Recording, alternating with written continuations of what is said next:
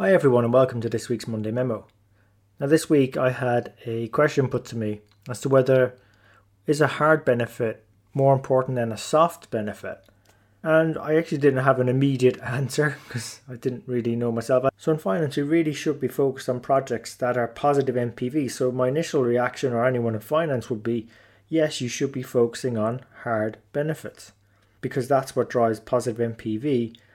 But I just don't think that's helpful because I've been in front of CFOs who ended up kicking out my positive NPV projects because I didn't influence them enough on the softer benefits as well and try to understand them.